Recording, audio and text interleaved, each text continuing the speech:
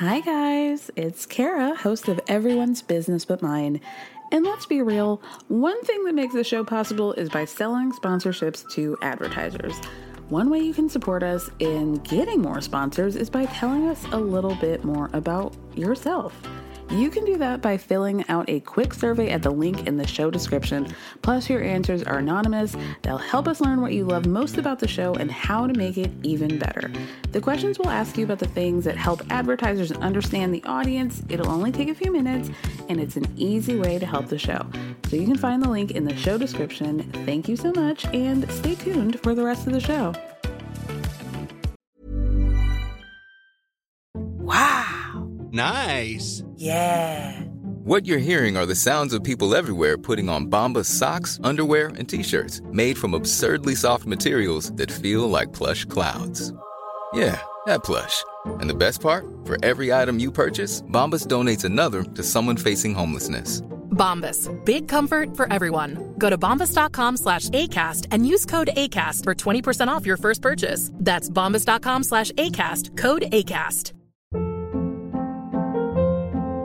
Hold up. What was that? Boring. No flavor. That was as bad as those leftovers you ate all week. Keke Palmer here, and it's time to say hello to something fresh and guilt-free. Hello Fresh. Jazz up dinner with pecan-crusted chicken or garlic butter shrimp scampi. Now that's music to my mouth. Hello Fresh. Let's get this dinner party started. Discover all the delicious possibilities at hellofresh.com.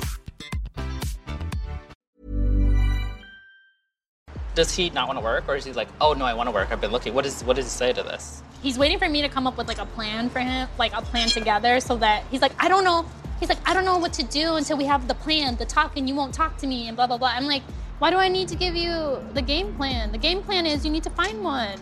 What do you mean? There's nothing else to it. I would literally be happy if you did anything. Like, I don't even care what you do. Like, get a part-time job, I don't know. Yeah. To be really honest, I think Steve should get a job for himself. Not for my sister, not for the imaginary kids that he wants, but I think he should get a job for him. Because to my knowledge, he's not super happy with how things are. If you don't like it, do something else.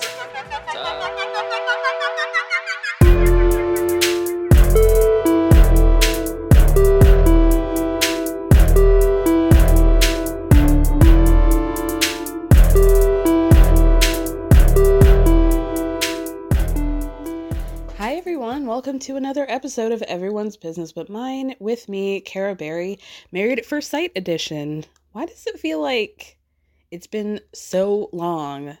It's only been 1 week. Let's talk about it.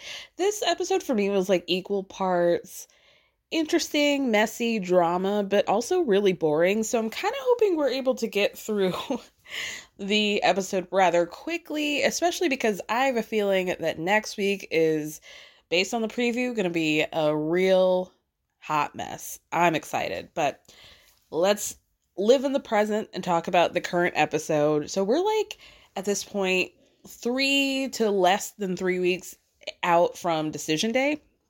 And the episode begins with Katina going over to Michael and Jasmina's to talk about what the hell happened at that very awkward dinner that we left on the cliffhanger with. So she is downloading them on what happened after they got back to the apartment and how Elijah asked to look at her phone, pointed out the dating app, and, you know, like we all knew, she had been logged out. She hadn't used it, but he popped the hell off. She goes on to say what we all assumed at this point, which is that, you know, she has a lot of apps that she uses on her, or that she's downloaded on her phone that she doesn't look at or think about, and she hadn't been on it. So what's the problem, right? And then she says, you know, it's not an excuse, but it's the truth. And she really didn't like the way Elijah responded.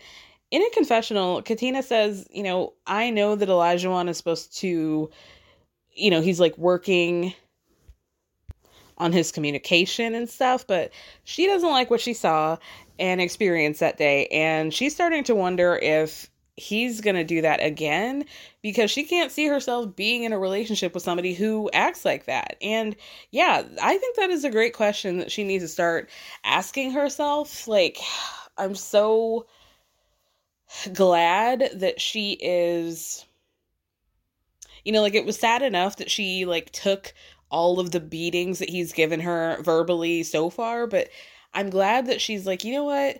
This is actually really not okay. I don't feel safe. This is not a relationship that I want to be in. And now I need to make the choice to see if Olajuwon is going to show up for me and communicate with me in a way that isn't like I'm a child and like he has even half of an ounce of respect for me. So I'm glad that she's like now being like, you know what, I deserve more than this, and I got a decision to make on my own. Michael is listening, and we know at this point that Michael really seems to have some sort of like friendship or reverence for Olajuwon. So he asked Katina if they've made up yet.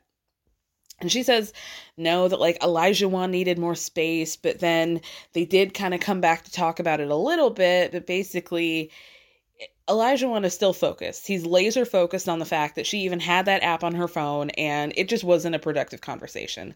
So Michael then does say that like Olajuwon is too emotional, and at this point he's like not able to hear logic. I did feel like he was kind of giving him a pass, but there were other moments, like the more Katina talked, I could see in Michael's face that he was like, yeah, I can't really ride for this dude anymore. Like, it's very clear that he is freaking out and not wanting to move forward from this.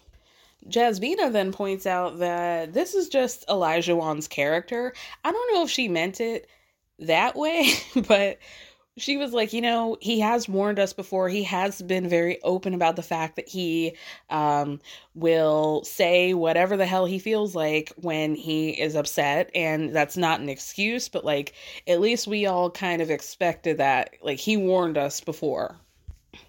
When Katina then tells Michael and Jasmina that Olajuwon told her that her not going through her phone and looking for her apps was an indication that she wasn't prepared for marriage. And even Michael like had to roll his eyes like, bro, like, this is weird. It's getting weird. And then it gets sad, and Katina starts to cry, and she says that at the end of the day, she's a real person with real feelings. It's upsetting to her that he's using this like one little thing to ruin everything and to use it like as an indication of who she is as a person and as a wife and how prepared she is for marriage. Like, it's bullshit. So in a confessional, Jasmina says that like this is now affecting her because she knows that Katina's not really that much of a crier, and like it's making her feel some type of way, because if she is crying, then she must be feeling very deeply about this whole situation and being really hurt by it. And yeah, she's absolutely right. I don't like this man. I don't like him. She says, like, we need to have a conversation in which Olajuwon is talking to me and not at me, especially when he knows that that is what he does. And now that he's done it again, like, her feelings are even more hurt because they've already had a conversation. He's already acknowledged. He's already promised to change. And here comes another scuffle, and it's back to his old ways. Jasmina encourages Katina to talk about it. I mean, what other choice does she have? Poor thing. I feel really bad for Katina. Like, this episode really cemented the fact that, like, where are the adults? Where are the parents in the room? Like, really, what was the vetting process here? Like, we have to be able to ask the real questions. These people don't seem suited for anything. Most of them. Damn near all of them. And it's like, what are we doing? What are we doing? So then after that, Michael and Olajuwon have their own one-on-one conversation.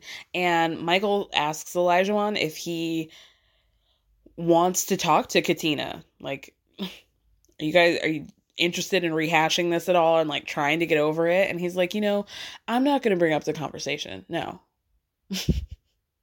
He's such a punk. Then in a confessional, this monster says that Katina needs to think about what she's done and the fact that he's upset about it. Like, you guys see what I mean when he talks about her and to her? Like, it's worse than a kid. Because at least with a child, you have respect on some level for where they're at. Like, you might be talking down to them, but there's an understanding that you need to. He's talking to her like she is a subhuman who is incapable of understanding human emotion, incapable of being an adult, and like she's stupid. Like, she's a very stupid person. Even though, like, later in the episode, he calls her brilliant, smart, all these things later, I don't believe it for a second.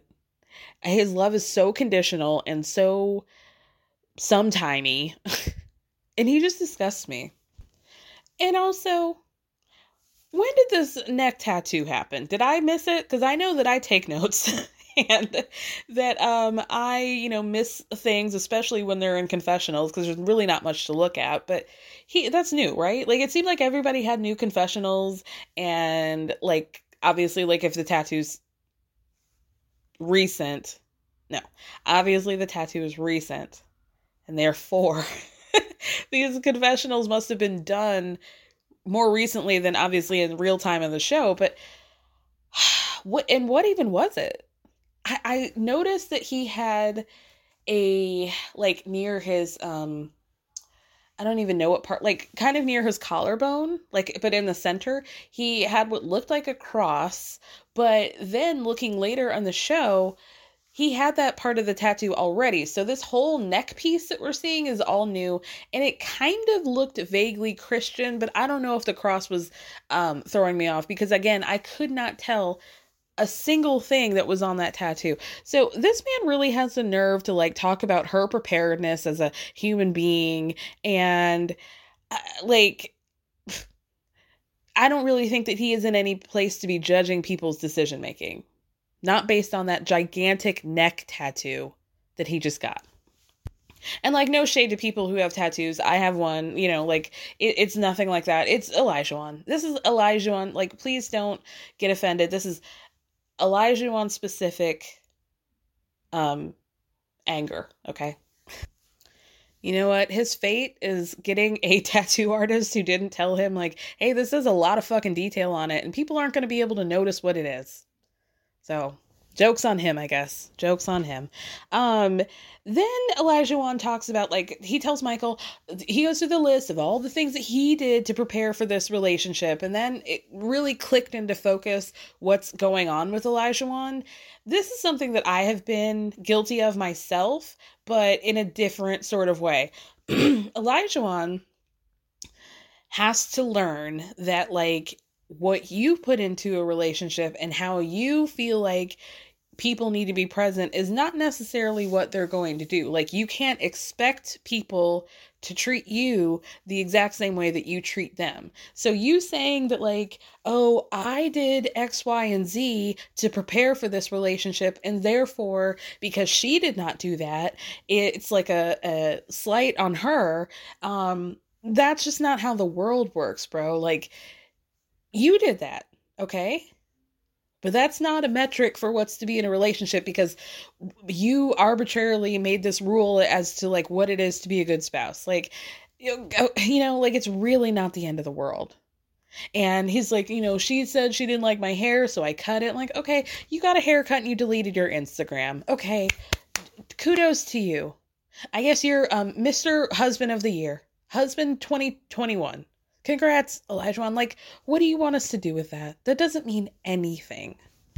Sure, hell does not make you any more prepared for marriage than it makes her unprepared for it. Like, these are so stupid. These are so stupid.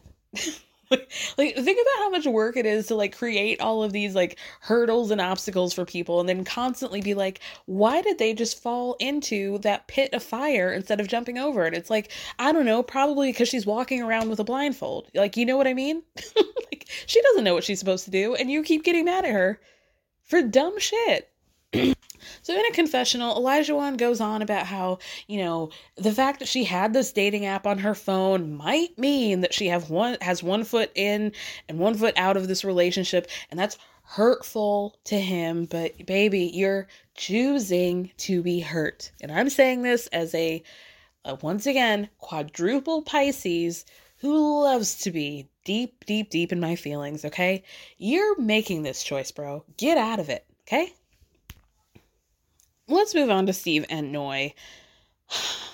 I feel like, speaking of 1 foot in and 1 foot out, I feel like I'm 1 foot in and 1 foot out with Noi and Steve. It's feast or famine with them. Either they're giving us absolutely nothing or they're fighting. And even the fighting is not really as satisfying as I want it to be, because they're both in the wrong, but I'm really like at the end of this episode, I was hashtag Team Noi for sure. Okay.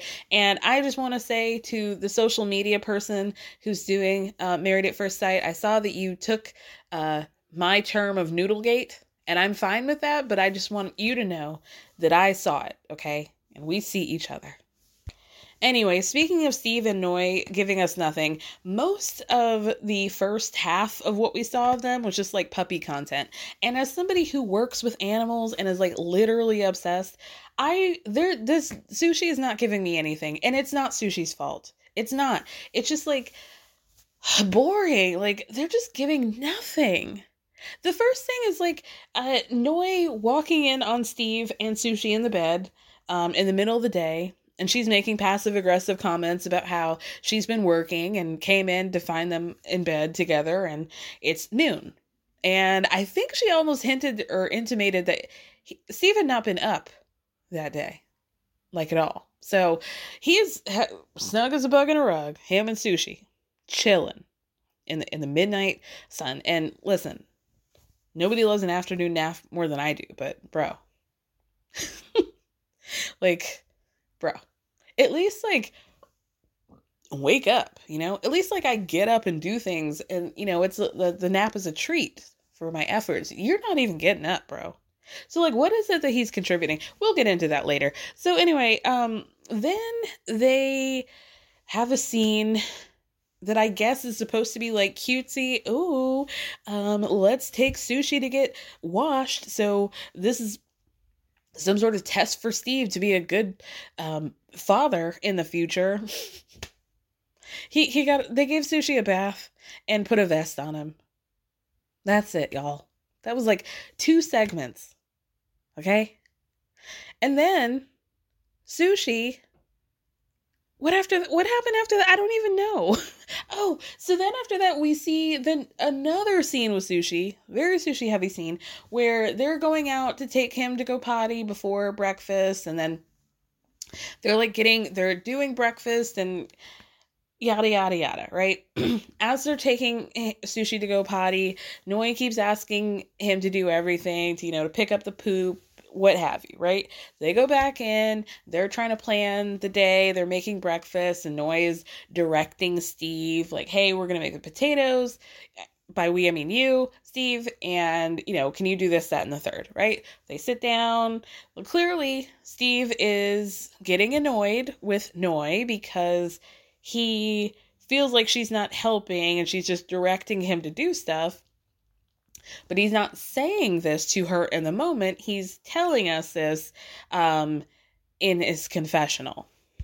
He even says that as much as Noi is unsure about him with his employment status, he is equally as unsure about her not contributing to the household. Now, for weeks, this man has been talking about how much of an asset he's been by not having a job to contribute to the home and this, that, and the third. And Noi, wouldn't you miss that if I got a job? Because look at how much I'm doing. But now you're saying what proceeds to happen is that they keep going passive aggressively, not communicating that Steve wants Noi to do the chores after the breakfast 50-50 because they have to clean the bathrooms and she has to clean her closet, but all she wants to do is clean the closet. And so she is like very sweetly being like, yeah, so I think like you can do the bathrooms. And he's like, yeah, and I think you can do one of the bathrooms. And Noi's like, yeah, and I think you can do both of them and I'll just work on the closet. And Steve's like, no, but I think you should do one. Great. Got it. So she's like, low key being like, like, this really feels like something that you should be doing because I have a job and all of that. And he's like, yeah, I think you should, do it all and also be working. Like, I think that's fair. So when Steve says, that's not really the right play here, Noy says, well, then you can kiss my ass. He's like, whoa, that's a lot. So in a confessional, Noy says that they're always having these conversations about what she's not doing, but they're never having conversations about what Steve's not doing. And she just feels like it's all one-sided to her. And that is making her feel nervous about their future. Moving on to Lindsay and Mark. Mark got gifted with a whiteboard by production, I assume, so they could do some sort of activity related to their relationship. And he says that he's using this. First of all, the organization on this whiteboard was all off. He wants it to be a what are our plans for this week? What do we want from each other out of the relationship? What are we going to be doing? This, that, and the third. And this is supposed to be like another activity to get Lindsay and Mark back on track, right? Lindsay walks in, she's loving it, and she's like, you know what? I just feel like because Mark is just like a stubborn only child, this is really difficult for him to go outside of his schedule, but she's saying this, but like everything that she suggests, like, hey, let's do meal prep, let's do some time where we're unplugging and not having the phone on, let's pick a show that we can watch together that we both like. And, every suggestion that she's asking, he's like, yeah. So with this idea that he's like just a stubborn old man, who never wants to do anything, it's like, okay. Later on, they go to the grocery store, and we find out very quickly, because Mark is in a bad mood, that they had previously agreed upon a $150 budget for this shopping trip. And because Mark doesn't have a job right now, he really needs to adhere to it. So what Lindsay does is take him to what looks like the fanciest farmer's marketiest, like Whole Foods, but marked up like 300%, like bougie open air market. Like, those fruits and vegetables were so expensive. So she's like going through, they're not even getting in. They've not even gotten inside, right? By the time she spent $150 on fruits and vegetables. Like, I was of two minds on this. Like, first of all, he can't say no to every fruit and vegetable, but also, Lindsay, do we need like the specialty grapefruits? Do we need a rambutan? Do we need like spaghetti squash? Like, do we need all of this right now? No, he's made this, we can cut down to the frozen section, you guys. Those frozen vegetables are just as nutritious as the fresh ones, okay? Sometimes even more so in some cases. So don't let the packaging fool you, you guys. You can get very cheap vegetables that are frozen that are just as good. So anyway, like, clearly these people live very different lifestyles. Like, this is a vibe for Lindsay, whereas Mark is just in a constant state of terror, being like, I don't need to spend $17 on 3 Japanese yams. Like, I just can't afford that right now. Lindsay clearly is not listening. She's not picking up on the fact that he is uncomfortable and is like, I used to make fun of all my girlfriends for having boyfriends and husbands that were like chicken fingers and fry guys. And look at me, I married a chicken finger and fry guy. And it's like, yeah, he very clearly has a very basic palate. And honestly, it's a little bit shocking to me that he eats so basic when he is in the fitness industry, but whatever. Okay. We all contain multitudes. But yeah, it's like these are the things that like Lindsay's not picking up on. Like, he's clearly uncomfortable, and yet she's forcing him to do things that he doesn't want to do. And really that he can't do. Right? So I'm with you. They walk out of the grocery store, and Lindsay's like, well, we only went 40% over our budget. And honestly, like, I felt like Mark's left eyeball was going to pop right out and into one of the reusable tote bags. Like, he was livid. These people have no business being together. Oh, God bless. Moving on to Michael and Jasmina, really our golden couple at this point. All we got to work with. We find out that Jasmina doesn't know how to drive.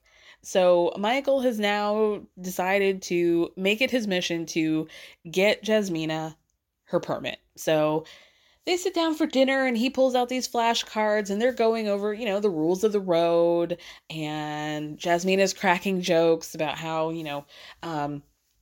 what do you do when somebody cuts you off in traffic? And she lifts her middle finger up and honestly is shocked to find out that legally you're not supposed to do anything. Jasmina seemed pretty disappointed about that. But she knows. Has like a pretty good handle on it. And she's like, yeah, it's not like I don't know. I just am afraid to drive. I've been in accidents before. Yada, yada, yada. So in a confessional, Jasmina says that she's really grateful to Michael for pushing her because she wouldn't have pursued getting her license if it weren't for him. And Michael says, hey, like, it's totally fine that I'm having to pick up the dog and do this, that, and the third now, but in the real world, she's going to need to be able to drive. Like, I can't do this. Once they're done with the flashcard portion, like a couple days later, they end up going to a parking lot, just a typical, we're going to get the cones out and have you go through it, right? You can't U-turn, you're going to knock the cones down. We've all seen this, right? They end up having a really good time with each other, and, it ends up being, like, fun. In a confessional, Jasmina says she's not really sure if she's more physically attracted to Michael, but they're having a good time. And she's hoping that if these good times continue, that maybe the physical attraction aspect of their relationship might happen at all. I don't know why I didn't pick up on her not being into him physically. Like, I don't know, I didn't pick up. And, like, is this a good time to also inquire as to, and this is not a short joke, okay? Don't come for me. But, like, just perception-wise, Michael and Jasmina seem like the same height. But to me, Jasmina on television reads as tall, and Michael reads as, like, small and kind of short, even though I think they're around the same height. It's just very strange to me. You guys see it too, right? I'm not the only one, right? Anyway. Moving on to Katina and Elijah, the first time we see them together, they're in a diary cam at their apartment and talking about how they had a conversation. Things are all good now. I don't believe it.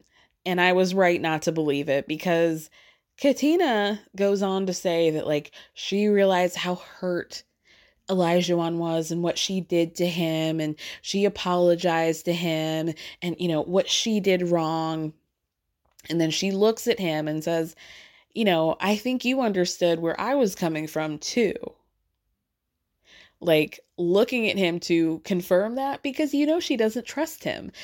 And I also wonder, like, not to blame her, but I also wonder, like, how much she said to him and how much he really took in. He does say that, I did learn that I have to talk to her and I need to control my, anger, and he claims that he apologized to her, and they say to each other on camera, I appreciate you, they kiss. I'm just like, I don't believe it. I don't trust this man anymore. And I just the way she was looking at him to be like, yeah, I think you understood where I was coming from too, right? It's like, I just know that conversation didn't go well. It didn't go well in a way that she felt safe, clearly. So I don't like that man. Anyway, then we have Mark and Steve go out to the beach. They're tossing the football. They're talking about their relationships, just bro stuff, right? Mark says that he and Lindsay are, like, doing better than he thought, and that he really cares about her, and all the noise that she brings to the table. But also, Lindsay talks too much. She talks too much about the future. She talks too much about kids. It's freaking him out. He doesn't really want to go there right now. It's just too much, right? And then they start to talk about how Mark has taken an involuntary leave from his job, and how Lindsay's looking at that as an opportunity for him to find jobs closer to Boston. And he's like, yeah, like, cool that I can do that, but I just don't know if I'm going to be able to find the right thing quickly, right? Then Steve reveals that his financial situation, right? Which is kind of what my sister and I had been thinking, which is that, like, he had squirreled away a bunch of money. He's got some saved up. And then he says that he's also contributing 3 to 4 times what she is. Now, initially, I thought maybe, I assumed that he meant money-wise, right? But watching more of the episode, I'm wondering if he just meant like effort. Like if we're doing like a cumulative contribution, like he feels like he's contributing 3 to 4 times. Steve's being very selective with what he tells people with regard to his financial situation, or really like the conversations that he's having with Noi. And even though oftentimes I side with him, I just have been noticing that, like, and we all do this to a certain degree, but he's like real selective with what he shares in terms of like Noi's concerns about him and how he's addressing those, right? So, for example, he tells Mark that, like, he understands, on the one hand, that Noi has never seen him with a job, and she's concerned. But he also says that she needs to trust the fact that he knows what he's doing, right? So in a confessional, Steve says, I think that this is a problem of perception and also a future problem.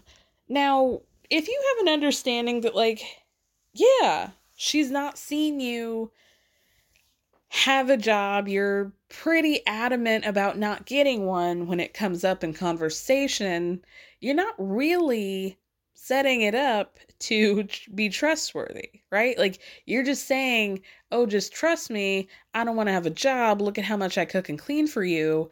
I wouldn't trust you either, bro. Like, I understand how from Noi's perspective, like, yeah, maybe you're fine now, but again, you seem pretty adamant about not having a job. So, like, what does our future look like, right? So he goes on about how he cooks and cleans and he's contributing to the relationship, the way that she's asking for him to. And he's like, well, what else can I do? Like, is the only way to make you happy to get a job? Yeah, Steve. Yeah. That's it. But then he says that it's like hard for him to sit with that. The idea that she wants him to have a job. This is where Steve loses me when he says that if he got a full-time job, he wouldn't have time to dream about their future. Guys, he really said that. What? Same. Yeah. I'm going to use that later. Like, how am I going to have my dreams about us if you stifle me with employment? How will I do that? Then he goes on to say, I just need to know, like, what I'm getting a job for. Is it because you want to save up for a house? Is it because you want nice things? Like, I need some, like, real answers. Well, I don't know. I feel like both of those are pretty reasonable reasons to get your ass a job. Like, yeah. Like, what are you trying to do here? Buy a house? Yeah. What do you want to have, like, a nicer standard of living that you would on one person living on 2 people living on one person's dime? Yeah. I would like to be able to have secure housing and to live comfortably. Why don't you just shoot Noi right in the face? Like, what an unreasonable wench. Like, why would that be hard for you to sit with? What about that is difficult? He's really wild. Then he says, if I get a full-time job, it'll stifle what we could create together. I feel like Steven really thought that he had an ally in Mark, or Mark's just like, that's not at all my situation. I lost my job because of the show, and, like, I very much would like to be working. This isn't like whatever the hell you're talking about right now, Steve. So they both agree, though, that their ups and downs in their relationship are really making it difficult to see what decision they're going to make at the end of the day. And then they challenge each other to, like, catch the ball with one hand. Steve ended up just jumping into the ocean, like, okay, boys will be boys, whatever. Then we have a whole section where the individuals have conversations with their friends about the state of their relationship. I'll try to go through this quickly because, you guys know I don't care about the conversations with the friends, usually, right? Sriracha came to play, and I enjoyed that. But starting with Olajuwon, he meets up with his coach, or his former football coach, and he basically was like, yeah, everything's good. But then he goes about how, the biggest situation that they've gone through so far was the dating app thing. And, Coach Mack basically calls out Olajuwon for being an asshole and reminds him that years ago, another coach told him that, like, you play with emotion, but you don't let emotions play you, right? Olajuwon gives himself a pat on the back for being able to have a conversation that didn't end up with him having an attitude at the end of it. And, Coach Mack goes on to tell Olajuwon that, like, watch your mouth, make sure you don't say anything that you can't take back. And you have to understand that people come from different places. They have different life experiences, but you have to come together to uphold the sanctity of your marriage. And if you guys have that goal, like, you guys will be okay. Then we see Michael meet up with another one of his sisters named Claire, and we get like a Michael and Jasmina he said, she said back and forth with Jasmina, and she's talking to her mom on video chat. So Michael, they basically kind of agree that, like, things have been really good. They've been in a much better place recently, and that's all good. But then Jasmina, like, straight up tells her mom that she's not physically attracted to him. And she just doesn't have feelings for him either. And, her heart's not closed off to the idea of that, but, like, if there's no romance by decision day, then she can't see herself saying yes. And like I said, we're like 3 weeks out from D-Day at this point. Michael admits to his sister that, like, he clearly knows that they're not being intimate with each other. And he says that this has been the longest time where he's been in a relationship without taking the next step. And it gets to that weird place where you're like, are we friend zoning each other? I'm feeling like I don't want to make a move because it seems like you're not into it. And then that other person is probably thinking the same thing. And, that whole thing. So Claire says, just do like a little thing. Like, don't dive in head first, but just like take those little tiny steps of like physical intimacy and, go from there. Then Michael says, like, from his perspective, he feels like now he's giving 110% to this relationship, and that he feels like he wants Jasmina to do the same, which makes me feel like he might not feel like she is currently. But yeah, he also says, if we don't get to continuously moving forward, like, I don't see myself saying yes on decision day either. Like, we're at the point where we don't have time to be taking any steps back. So, we'll see. Hi, I'm Daniel, founder of Pretty Litter. Cats and cat owners deserve better than any old-fashioned litter. That's why I teamed up with scientists and veterinarians to create Pretty Litter. Its innovative crystal formula has superior odor control and weighs up to 80% less than clay litter. Pretty Litter even monitors health by changing colors to help detect early signs of potential illness. It's the world's smartest kitty litter. Go to prettylitter.com and use code ACAST for 20% off your first order and a free cat toy. Terms and conditions apply. See site for details. Many of us have those stubborn pounds that seem impossible to lose, no matter how good we eat or how hard we work out. My solution is PlushCare. PlushCare is a leading telehealth provider with doctors who are there for you day and night to partner with you in your weight loss journey. They can prescribe FDA-approved weight loss medications like Wegovy and Zepbound for those who qualify. Plus, they accept most insurance plans. To get started, visit plushcare.com/weightloss. That's plushcare.com/weightloss. This episode is sponsored by BetterHelp. As we all know, When it comes to everyone's business, I like to mention it all, but when it comes to mine, I like to keep things a little bit closer to the chest. But that method doesn't always work when it comes to your mental health, and we all need a way to purge and get it out. Therapy is a safe space to do that and to figure out how to work through whatever's weighing you down by learning positive coping skills and all the tools you need to help you be the best version of yourself. BetterHelp is entirely online, designed to be convenient, flexible, and suited to your schedule. So you can just fill out a brief questionnaire to get matched with a licensed therapist, and you can switch therapists at any time for no additional charge. So get it off your chest with BetterHelp.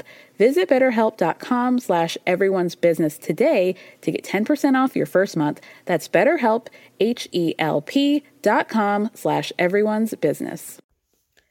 And getting back to Mark and Lindsay, we see diary cam footage of Lindsay. I'm like, oh Lord, here go hell comes. So she says that Mark is on the outs with her right now, and she's not sure if he can get back in. That's another absolutism from Lindsay here. Then we get to see apartment cam footage of Lindsay screaming at Mark about how he just ruined $250 worth of clothes, because we find out that they've had several conversations about the laundry, that Lindsay has made it very clear that there are some of her items that can't go in the dryer, and that they have established a 2 laundry basket system, and that there's a basket of things that Mark just should not touch, right? He touched them. He put them in the dryer. She's pissed. And she's pissed because, like, we've had so many conversations about this before. How dare you? Mark is pissed because he's like, I just apologized. Like, why can't you let this go? And it's a whole thing. Then back at the diary cam footage, Lindsay goes through a whole list of all Mark's failures. He's not adhering to the whiteboard rules that he introduced. He doesn't want to do the checkpoints at the end of the night that they had agreed upon. He's being wishy-washy about moving to Boston and getting a job, and he won't even tell her what his budget is for rent. Then we get more apartment cam footage where, like I said, they had talked about the baskets and stuff, and like he touched it anyway, and Lindsay starts to pop off about how Mark keeps making rules, she keeps following them, but then he doesn't, right? So the apartment footage continues, and Lindsay's like yelling about how, if Mark had Mark, if you had given me even half as much attention as you do to the cat, Chloe, we wouldn't even be in this place. If you would touch me as much as you touch the cat, we would be fine.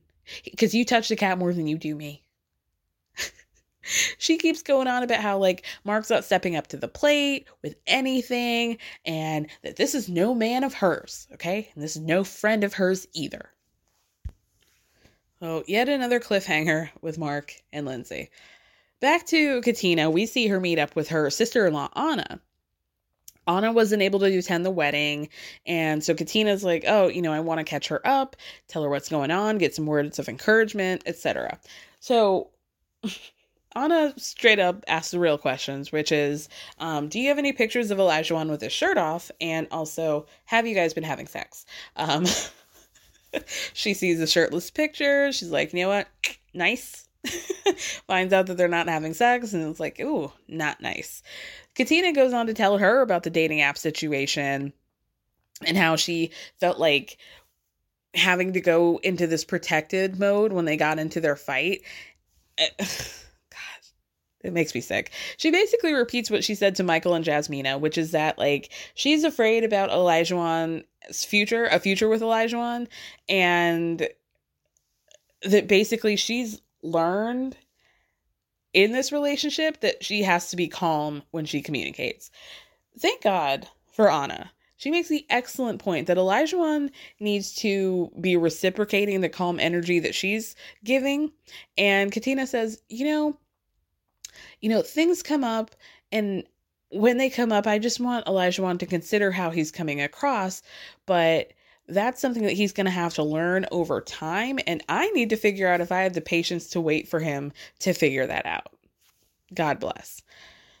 Anna then is just like, well, just have fun. It's like, well, yeah. I wish you knew that she couldn't, Anna. That's the thing. She's not really having too much fun because he keeps doing double dare with her emotions. Then Anna and Katina hug, and Katina falls out of her chair. It was a good moment.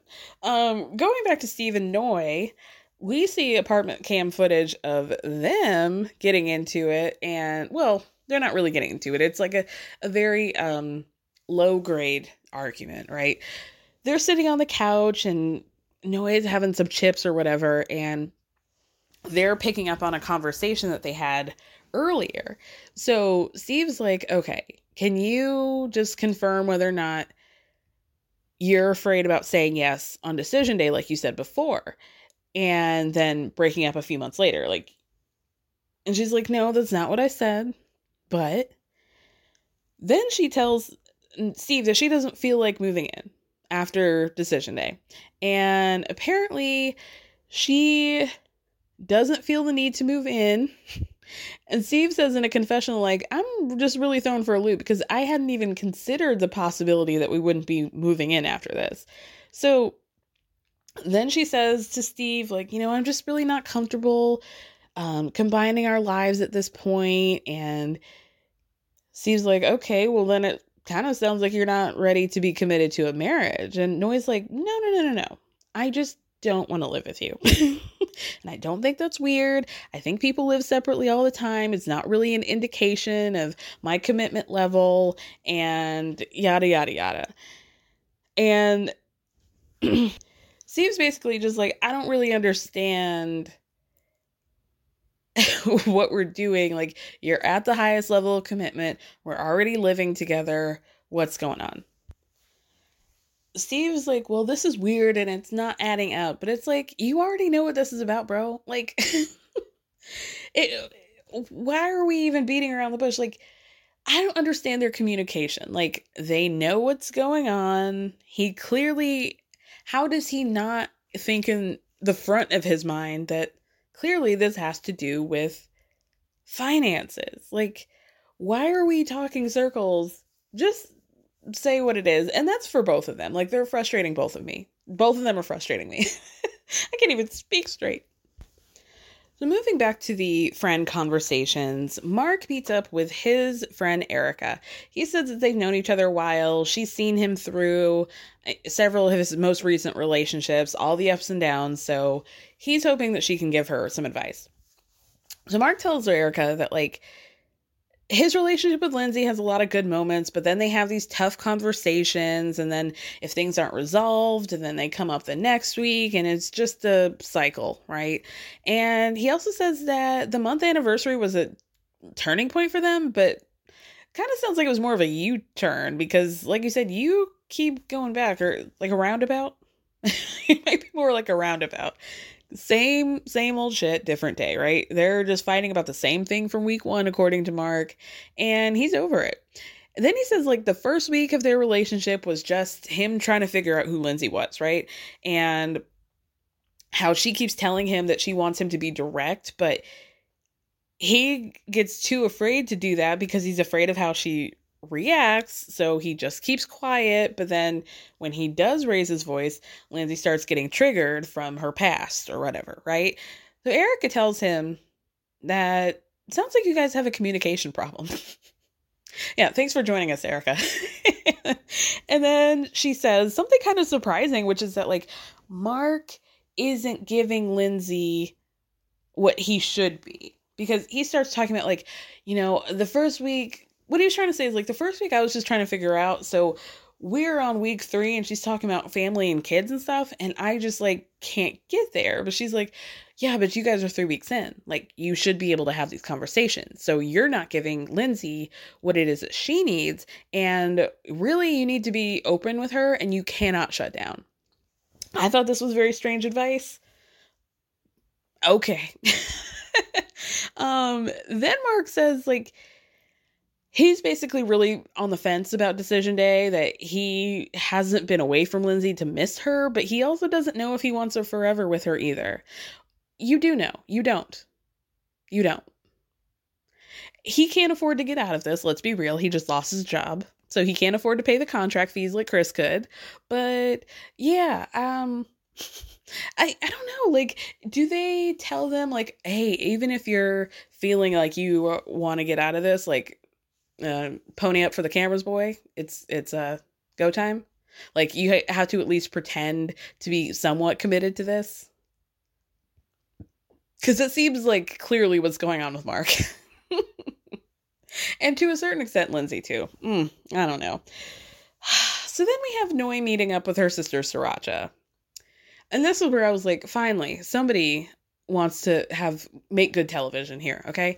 So Noi says to Sriracha, things are mostly good. They're really playful with each other, and she really needs somebody that she can be a kid around. But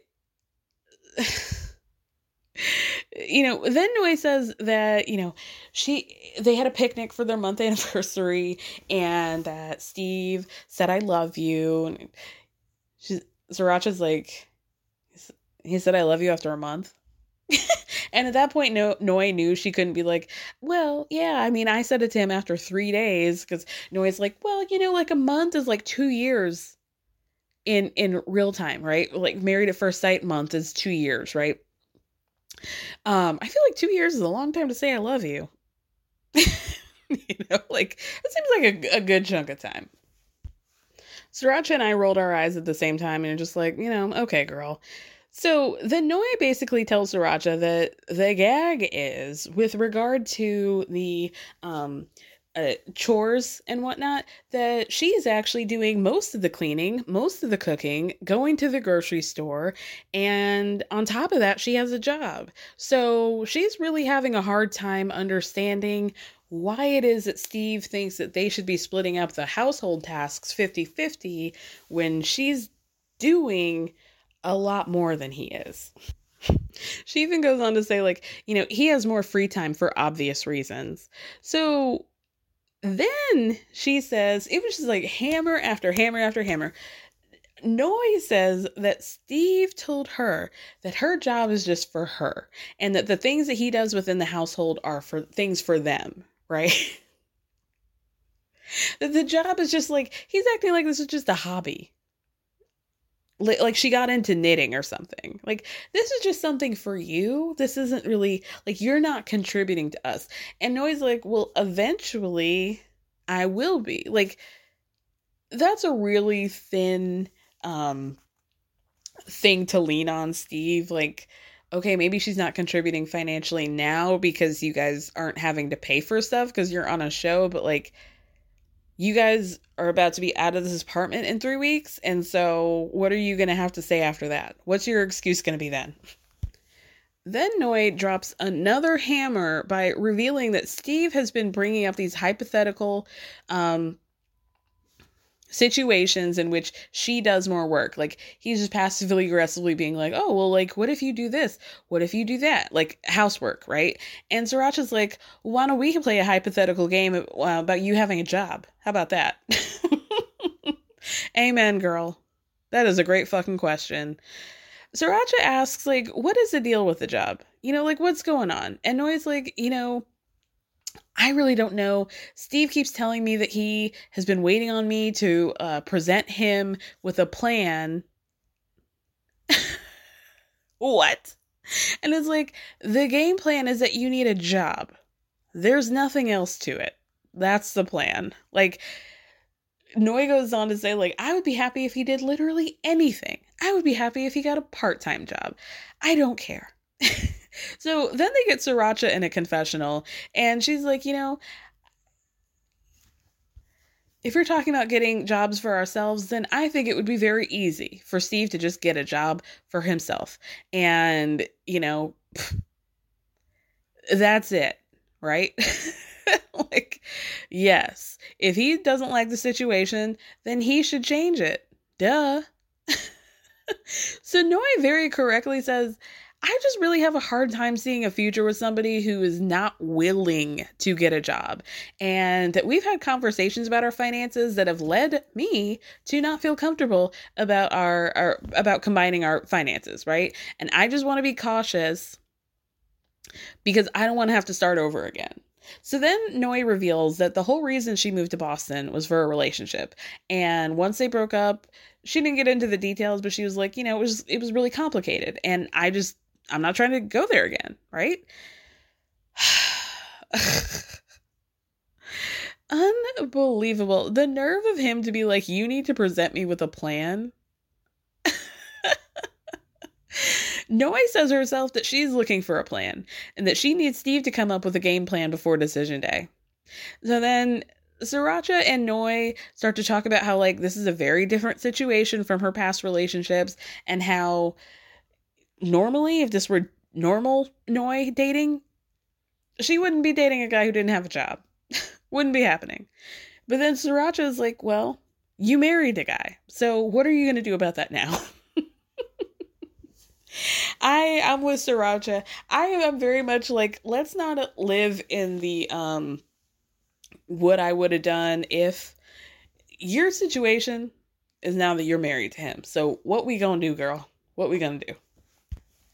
After that, we see Steve have a video chat with his friend, and he asks her if he thinks that he should be able or be concerned about Noi wanting to move in together after decision day. And then he brings up the fact that he told Noi to not bring up anything on social media about their relationship. But then he saw this like vague post on Instagram stories that said, the moment you start to feel like you deserve better, you do. So this is what I'm saying, like, about him being selective. Like, oh, she just didn't want to move in. But it's like, why? And also, like, what are the other things that happened before that? Did you tell your friend that she didn't like that you don't have a job? Because I feel like your friend would be on Noi's side about that, truthfully. Just very selective. Just really selective. So Steve says that he asked Noi if that post was about him, and she said no. And his girlfriend's like, well, you have to take her for her word. If that's what she said, don't dwell on it. That's the truth, right? Or you need to believe that's the truth. So then she says, what I'm hearing from Noi is that she needs space. And sometimes she even is going to have to push in order to get that. And I think it's just human behavior. Okay. Okay. I don't know if that was really helpful or truthful, but she's only working with the information that she's gotten, so she's doing the best she can, right? Then she tells Steve that it sounds like he has all these questions in his mind and he kind of knows what's going on, and that they just need to have a conversation. He needs to ask the questions and get down to it. Imagine the softest sheets you've ever felt. Now imagine them getting even softer over time. That's what you'll feel with Boll & Branch's organic cotton sheets. In a recent customer survey, 96% replied that Boll & Branch sheets get softer with every wash. Start getting your best night's sleep in these sheets that get softer and softer for years to come. Try their sheets with a 30-night guarantee. Plus, get 15% off your first order at bollandbranch.com. Code BUTTERY. Exclusions apply. See site for details. Even when we're on a budget, we still deserve nice things. Quince is a place to scoop up stunning high-end goods for 50 to 80% less than similar brands. They have buttery soft cashmere sweaters starting at $50, luxurious Italian leather bags, and so much more. Plus, Quince only works with factories that use safe, ethical, and responsible manufacturing. Get the high-end goods you'll love without the high price tag with Quince. Go to quince.com/style for free shipping and 365-day returns. So then moving back quickly to Michael and Jasmina. Michael cooks for Jasmina for the first time. I'm assuming that was supposed to be lasagna. I was very confused. I mean, he did have this whole preface about how Michael's kitchen is sort of a no rules, just eyeballing. But I also have eyes. And I'm wondering, okay, he got 2 pans, 2 of those banquet silver aluminum pans, right? The big one, the casserole size one that you make a lasagna in, and then like a bread loaf size one, right? He was making lasagna in the big pan, but he only made like one lasagna stripe worth of lasagna. So it was like 2/3 of the pan was just burnt sauce, and one was just like a strip of lasagna. And then he seemed to make an additional lasagna in that bread pan. And I'm just like very confused about like, was there a difference? Was there a reason why we did 2 pans when one of them was, it was just very confusing. Very, very confusing to me. He did seem to use the good ingredients. I noticed he did the Rao's sauce. I'm just very confused. I don't think I want to be in Michael's kitchen. It seemed like a dangerous place to be. Anyway, while they're watching that lasagna cook, and also I haven't made a lasagna in a long time, but don't you kind of have to pre-make that? Like, doesn't it need to rest and like cool down for at least an hour or 30 minutes or so before you dive into it? Like, that's why Michael ended up burning the roof of his mouth later. Anyway, I just, like, what was he doing? Did Rudy After Dark discuss like Michael's cooking process? Because I have questions. I don't need them answered, but I do have them. So as it's baking, like I said, Michael starts to get pretty vulnerable and is like, in the beginning, we weren't doing well. I was so focused on that I wasn't really giving 100% effort. And moving forward, I just want to do as much as I possibly can. And Jasmina's like, I'm really grateful that you said that, because I haven't heard these things before. And I didn't know you felt that way. And so then Michael, then they do a taste test again. Did you guys notice that he took that big pan out of the oven and he only had one oven mitt? He like put that bare hand on that banquet thing. See, scary place to be. Scary place to be. Then back to Tina and Olajuwon. They just have taco night. Was there anything that happened? Olajuwon was happy because he had food in front of him, and he's like, oh, this is like the greatest moment I've never had. See, this is how I know he's a nerd. He's never done Taco Tuesday. Never? Ever?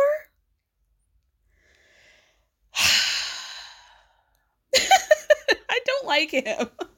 But anyway, he was like so happy, pleased as punch, because he had a belly full of tacos, and like I can relate, but like I'm never going to relate to Olajuwon. I take that back. He keeps talking about how like he loves he didn't say he loved her. He said, I love the marriage. I love the marriage. Okay. And, honestly, I'm just glad he's not emotionally abusing her at this point. So I'll take that as a W, I guess. So, oh Lord, ending the episode with Mark and Lindsay. And another disaster. So, Lindsay, I'm always lost with Lindsay, but like, Mark is right about this up and down shit. Like, it is up and down. Like, you're talking in the diary cam. The last time we saw you on this episode, you're saying that Mark's on the outs with you and you don't know if he can get back in. So when we see her again, she's got these cats in a bunch of shark costumes talking about how they're going to be taking family photos. You just said you were on the outs with him. So what's, no wonder he doesn't know which way is up. Mark is on one, and I'm glad, because he says, he's taking his friend's advice about being more communicative, and you just tell that he's ready. He's ready to roll. He's clearly very annoyed. At first they sit down for dinner. And like, they clearly got very different things. Like I think he got literally chicken fingers, and she seemed to get some sort of curry. But what she kept doing is like nagging him. Why don't you try the curry? Can you just dip a fry in it? Can you just try it? Do you want to try it? I need you to try this. You never try stuff like this. I'm telling you, you're going to like it. Blah, blah, blah. Just dip a fry in it. So finally, she's asking him over and over and over. He's like, I don't want it. I don't want it. I don't want it. I just said I don't want it. I don't want it. I'm not interested. There's stuff in here that you like, but I don't want it. Okay. Well, why don't you just try it? And he's like, okay, I'll dip a fry in it. He says he doesn't like it. She's like, see? See, it's fine when you just do it. He's like, this isn't fun because I told you that I didn't want to do it and you're making me do this. This isn't like a fun adventure for me. So then he starts on and starts about how the process isn't easy, But then Lindsay's like, yeah, I know. Like, I get it. He's like, can I finish? She's like, yeah. And then Mark starts again and says, every day they have great times, but then they also have very difficult times. And it's taken him 4 weeks to get to the point where he felt like he really cared about Lindsay. But he's still not really sure which direction to go because their relationship is such a roller coaster. So Lindsay says, Mark, I just think you're not focusing on how you can do better and what you're doing wrong. And at this point, I'm not sure if I can give anything else to this relationship. Okay. So in a confessional, Lindsay says that she just wanted to enjoy the night, but Mark is once again not taking any responsibility and just focused on the past. And then they start to talk about boundaries and how she's explained her boundaries over and over to Mark. But Mark's like, what you really actually do is shout. And when I yell, it's only after you've been shouting at me. Okay. And then Lindsay's like, well, communication is a two-way street. And she tries to take Mark's hand. And Mark's like, literally recoils from her. And he says, do you know that you don't have to grab me? So at that point, Lindsay looks at him and is like, I'm done. Okay. So she takes her coat, she walks out, and in a confessional, she's like, Mark's a brick wall. And, I just am not sure if I want to hurdle that brick wall. So of course, this is a perfect timing. The photographer arrives. She got the photographer from their wedding to come take photos of them in the shark costumes with all those cats. The photographer's like, hey, how y'all doing? But Lindsay's gone. So Mark has to do this photo shoot all by himself. Just trying to wrangle these cats in shark costumes. Nothing doing. Lindsay comes back in a few minutes later and she's like, I'm not going to take the pictures. Like, you just do the pictures with him, right? Lindsay says some shit about the lack of boundaries and the lack of accountability and how it's not worth it to her. And in a confessional, Mark says that basically it's the delivery for him, right? She might have a point with how she's feeling, but the way she says it, it doesn't make him want to change because she's just so negative. Like, he doesn't care. So then Mark tries to tell Lindsay that, like, he feels like he's happy to have a discussion, but that there needs to be a two-way street between them. And Lindsay's like, well, sometimes there aren't two-way streets. Like, there is no two-way street. So then Lindsay accuses Mark of not being invested. And he's not being invested in the relationship and how he can pour into every other relationship in his life except for this one. And in a confessional, Mark says that Lindsay thinks that he's not listening, but he is. He is listening to her. She's not seeing his side of things. So Mark's like, well, do you want to do the photo shoot? And she's like, what? And pretend I like you? No. Not really. And so Mark's trying to encourage her and be like, come on, like, this was your idea. Like, it was a good idea. Like, let's just do it. So the photographer comes back in. They do some photos.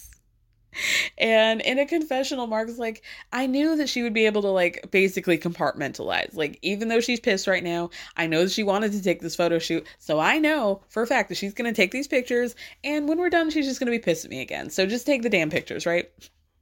So they get through the pictures with all the cats. And then the cats go away. And the photographer's like, well, do you guys want to take any pictures of just you two? At this point, they're sitting on opposite sides of the couch, and the silence is so deafening for so long. And then just being like, okay. So they get closer on the couch together. Mark starts to put his arm around Lindsay, but then doesn't even want to touch her. So he puts his arm on the back of the couch. Like, it is so completely awkward. I hope that they tipped that photographer later, paid her double for emotional distress. I cannot, it's so awkward. The episode ends with Mark in a confessional, and it's like, you know what? In terms of our communication, it just doesn't work. And that's it. Like, what an absolute disaster this couple is. All the couples. Why am I even fronting and acting like it's just them? It's all of them. Let's all reflect on that. Until next week, if you guys are able to give me a 5-star review on Apple Podcasts or Spotify, I would be super, super grateful. Until then, have a great weekend. Thank you guys so much for listening. Thank me for speaking. Love.